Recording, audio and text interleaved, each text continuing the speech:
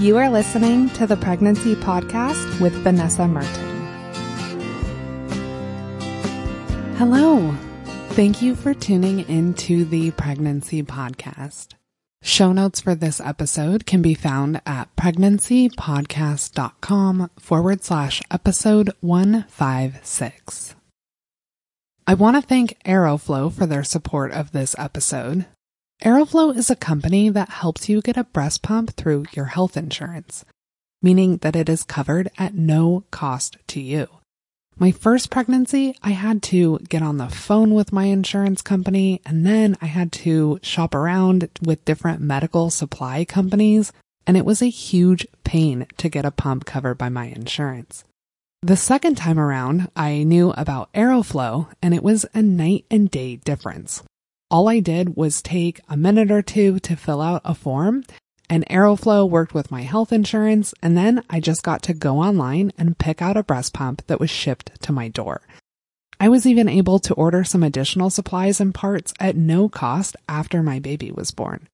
Regardless of what your plans are for breastfeeding, you definitely should get a breast pump. One, it's covered by your insurance, so it's going to be free. And two, it's awesome to have it if you need it. Obviously, if you're returning to work and you plan to pump, then you need to have one. But even if you plan on being home and nursing on demand, a pump is nice to have. This is something that you can do at any time during your pregnancy, so take care of this now and cross it off your list. To check out Aeroflow, you can go to pregnancypodcast.com/breast pump. I also want to thank Mommy Steps for their support. I've been using insoles for Mommy Steps for a couple years now, and I don't know how I went without them. I have an athletic pair that I keep in my running shoes. I also have some in a pair of black flats and a pair of my Toms. These are comfortable right out of the box, but you can even heat them in your oven and actually mold them to your feet, and that made a huge difference. And you can do this 3 times, so you can remold them to your feet and customize them for each trimester in your pregnancy. I started wearing these in my last pregnancy, and they helped me with some lower back pain I was having. But the biggest reason that I like these insoles when I was pregnant is that there are a ton of issues that can happen to your feet when you're expecting, like your arch collapsing, getting bunions, or even your feet permanently going up a shoe size. And wearing insoles is going to help prevent those issues from happening. So don't wait until you are having issues or experiencing pain. I really recommend these at the start of your pregnancy. And they're so comfortable that I still wear them now, even though I am not pregnant. Mommy Steps is giving you 20% off when you go to pregnancypodcast.com/feet and use the promo code FEET when you check out. And I want to thank Zoller, who makes my favorite prenatal vitamin. You know that if I am purchasing a product that I'm doing my research, and I have certainly done that on prenatal vitamins. I've spent dozens of hours looking at different ingredients that go into a vitamin. I've tried a lot of different vitamins and read tons of different labels. And this is by far my favorite. They use very high quality ingredients like the active form of folate, really bioavailable iron, plus it has omega-3s like DHA, which are important when you are pregnant for your growing baby. And so few prenatal vitamins include this. You can save 25% when you buy the vitamin on Amazon, which is also the cheapest place to buy it online. For all the details and the promo code, go to pregnancypodcast.com/vitamin. Last week, we talked about your baby's position in your belly, and we went through how to tell what position they're in and what that means for you and your baby in birth. If you tuned in last week, you know that your baby's position is a big deal. And so this week, we're continuing that topic and talking about whether there are things that you can do to influence your baby's position when you're pregnant. Some common terms that you may have heard about or looked into are optimal fetal positioning and spinning babies. And we're diving into whether these practices and ideas are evidence-based and what the risks and potential benefits are to you and your baby. So to start, I want to make a few points just so that we're clear and on the same page. And the first is that this episode is focused on what you can do during your pregnancy. We're talking about before you go into labor. When you're in labor, the position that you're in can have a big influence on your birth. If your baby is in a posterior position and their head is up against your spine and causing back labor, which can be very uncomfortable, there are positions that can help with that. I have an episode on labor positions, so if you want to know more about positions for labor, then I'm going to put a link to that episode in the show notes. The other thing that I want to kind of preface this with is that it's really important to distinguish between optimal fetal positioning and spinning babies. And we're going to talk in depth about both of these. Optimal fetal positioning is a term coined by Jean Sutton, who was a midwife, and Pauline Scott, who was a childbirth educator. And they use this to describe ways that a mother can assist her baby to assume the best position to have the simplest, safest birth. And they define the best position as vertex, left occiput anterior. If you recall this from last week, this means that your baby is head down and that the back of their head is against the left side of your belly. The idea of optimal fetal positioning is that by practicing certain movements and positions that you can encourage your baby to get into this position before birth. Spinning babies was created by midwife Gail Tully, and this is an approach that focuses on 3 principles: balance, gravity, and movement, and these are all used to improve your baby's position for an easier birth. Balance refers to body balancing, and it's defined on the Spinning Babies website as not too tight and not too loose and not too twisty. What it really is it's looking at the biomechanics of your pelvis and your soft tissues, and it's using stretches that you do yourself or someone trained in the Spinning Babies techniques assists with, and also massage, pressure, and different positions. Gravity focuses on being in upright positions during pregnancy and labor to encourage your baby to be head down. And movement is a specific way of jiggling and stretching muscles to relax the muscles that you can't relax by just intention. The Spinning Babies approach is focused on your baby being vertex or head down, as opposed to being breech or transverse. And they don't have the same focus on that one narrow left occiput anterior position that optimal fetal positioning has. And overall, Spinning Babies builds on some of the ideas from optimal fetal positioning, but it's much more comprehensive, and hopefully you can see that these are 2 separate things. When I was preparing for this episode, I really searched for evidence on whether maternal positioning during pregnancy could affect your baby's position. And I was really disappointed to come up with way less in the form of studies than I anticipated. I found one study that investigated what we're talking about today, kind of. This involved 160 participants, and it was done in 2007 in Japan. And this study showed that 2/3 of babies were in a left occiput position at birth, and they looked at whether maternal positioning late in pregnancy had an influence on this.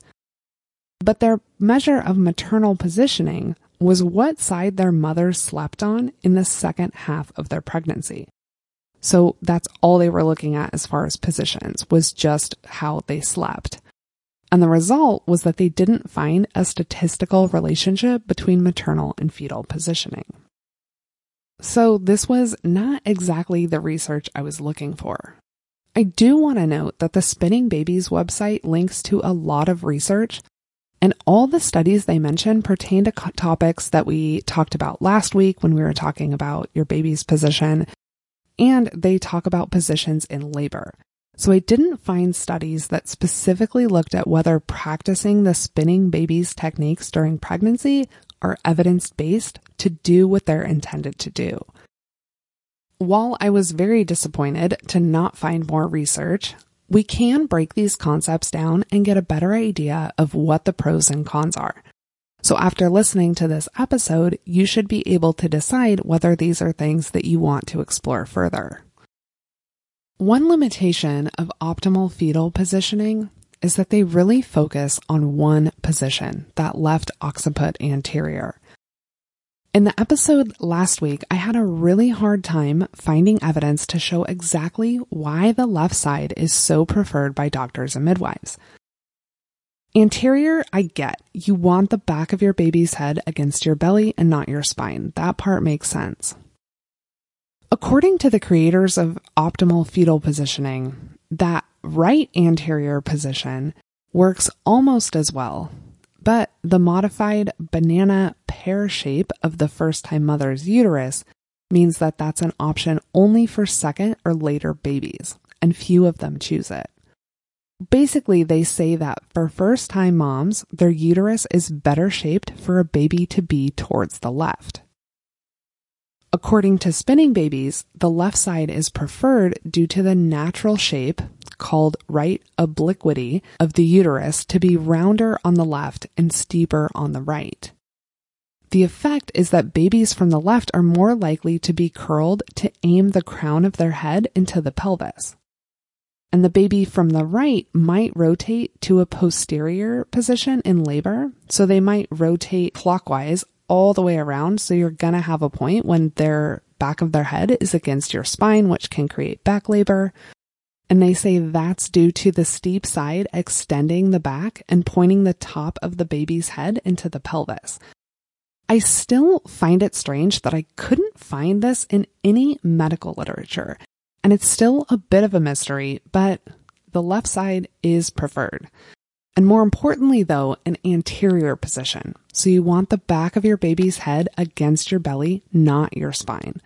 And that's going to be true whether they're on the left or right side. For optimal fetal positioning, there's not evidence that I could find to support specifically a left occiput anterior position. A lot of the research that we talked about in last week's episode does support a vertex occiput anterior, but not specifically on the left side. For more on why you ideally want a baby head down or why it matters whether the head is flexed or other aspects of their position, then you can listen to that episode from last week, which went into a lot of details on that. Let's take a deeper look into the 3 principles of spinning babies. Remember that spinning babies builds on the ideas of optimal fetal positioning, and it's much more comprehensive. First, body balancing. We need to keep in mind how our bodies are affected by our lifestyle. And our daily activities today compared to 50 years ago or 100 or 500 years ago are so different. We're sitting for really long periods of time, especially if you have a desk job. We're less active. Overall, we're less healthy. And all of these things can lead to problems with your body. Things like back pain, stiff joints, pelvic pain. I think we can agree that in an ideal world, we sit a lot less and we're a lot more active. And I can see how these things could affect your body. Combine this with relaxed ligaments from the hormone relaxin, additional weight from being pregnant, and this can all lead to your body being out of balance. Compare someone who doesn't work out and sits at a desk all day, goes home, sits on the couch, watches TV, to someone who's active throughout the day, who has a regular practice of yoga and working out. Are these 2 people going to have the same pregnancy and birth experience? I don't want to draw conclusions that are not based on evidence, but I think we can agree that the better that you take care of your body, the better it's going to be for your pregnancy and birth. If you have tension in your muscles, an injury, inflammation, this can all put your body out of balance. In my last pregnancy, I had some issues with pain in my hip, and it was bad enough that I was really concerned about going into labor being in pain, and concerned that I wouldn't be able to maintain some of the positions that I wanted to in labor. I was so fortunate that my midwife also happened to be a spinning babies instructor. We had a couple sessions of body balancing, and those really changed my life. This was primarily stretches and putting pressure to release muscle tension, Given this is anecdotal, and this is just my personal experience, but this made a major difference for me. I also had a massage from somebody who was trained in spinning babies, and that was amazing and really helped with some hip pain. Whether any of that had something to do with my baby being head down or in an anterior position in labor, I don't know. But I do know that it did relieve some pain that I was having, and I was so thankful to have access to professionals who are knowledgeable about this. The next principle of spinning babies is gravity. Laboring in upright positions, when you're actually in labor, is absolutely evidence-based for shorter labors. Again, I'm going to refer you to that episode on labor positions for more details on that, but that is supported by research. Spinning Babies also recommends good posture in specific positions during pregnancy. And it makes sense that having good posture can open up more room for your baby. If you're hunched over, everything that's in your torso, your lungs, your organs, your uterus, all of that's going to be compacted. Sitting or standing more upright is going to allow more room for your baby. That makes sense. Spinning Babies also recommends some specific positions for sleeping, like on your side with a pillow between your knees and ankles, which can take some pressure off your hips. Assuming that these positions are comfortable for you, there's really not a downside to this. At a minimum, the upside is that you're going to be more comfortable and potentially helping your pelvis and all your soft tissues to create more room for your baby to get in the best position prior to you going into labor. Like I said, I didn't find evidence specifically to support this, but that doesn't mean that it won't be helpful. The third principle of spinning babies is movement. Similar to what I talked about for positions, there really isn't a downside to this. I think we can all agree that movement is not a bad thing, assuming that the motions you're doing are comfortable for you. Movement is going to benefit your flexibility and your range of motion, which are all good things during pregnancy and birth. Overall, the potential or proposed benefits of spinning babies are all wonderful. But what about the risks? And there's really two things that you need to watch out for. The first is that if you're in a position or a stretch that doesn't feel right, if it's putting you in pain, if it's really uncomfortable, don't do it. You wouldn't want to overextend anything, pull a muscle, or injure yourself. You really want to listen to your body because it's going to tell you if something you're doing isn't right. The second thing that you need to be cautious about is actually mental. There's been some criticism for putting stress on mothers who practiced it and still had babies in a malposition. There are some obvious things like a misshaped uterus that could make it difficult or even impossible for your baby to get in an ideal position. But there are some babies that just don't want to get in that vertex anterior position.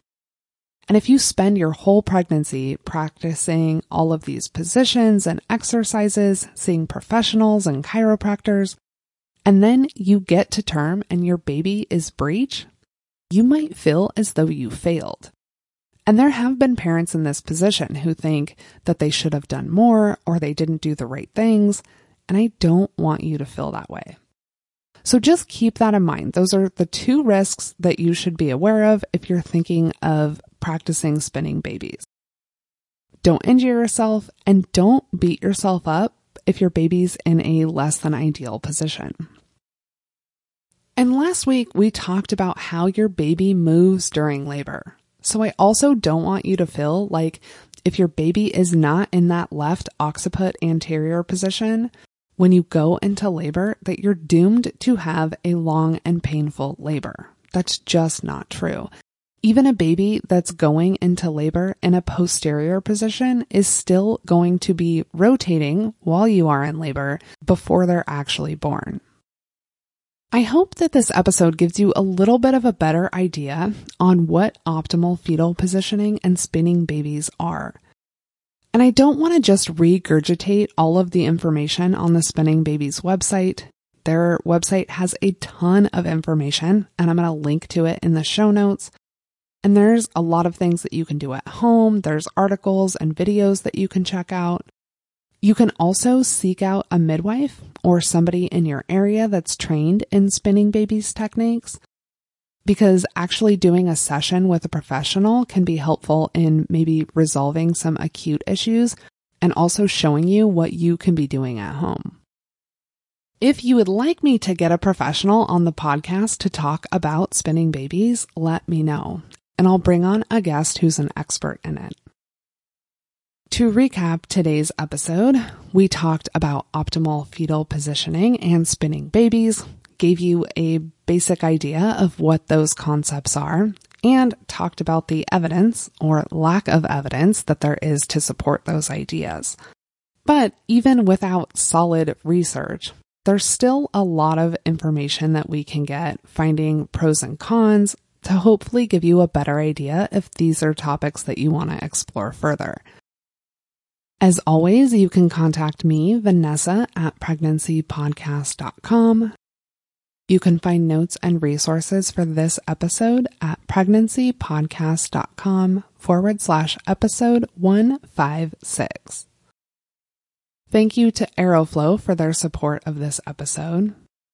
Aeroflow's a company that helps you get a breast pump through your health insurance.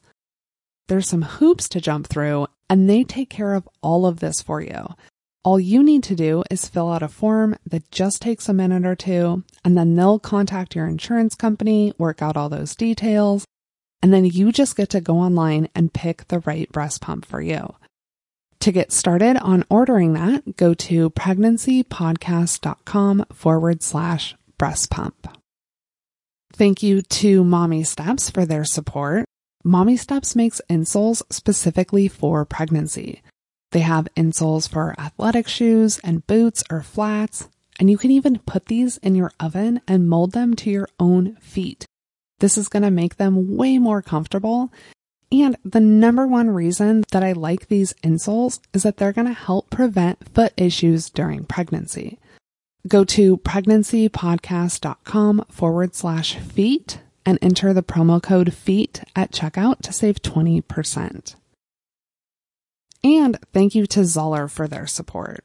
Zoller makes my favorite prenatal vitamin, and it's my favorite because they use very high quality ingredients, like the active form of folate, really bioavailable iron, plus it has omega-3s like DHA. To check out the vitamin and get a promo code to save 25% off on Amazon, go to pregnancypodcast.com/vitamin.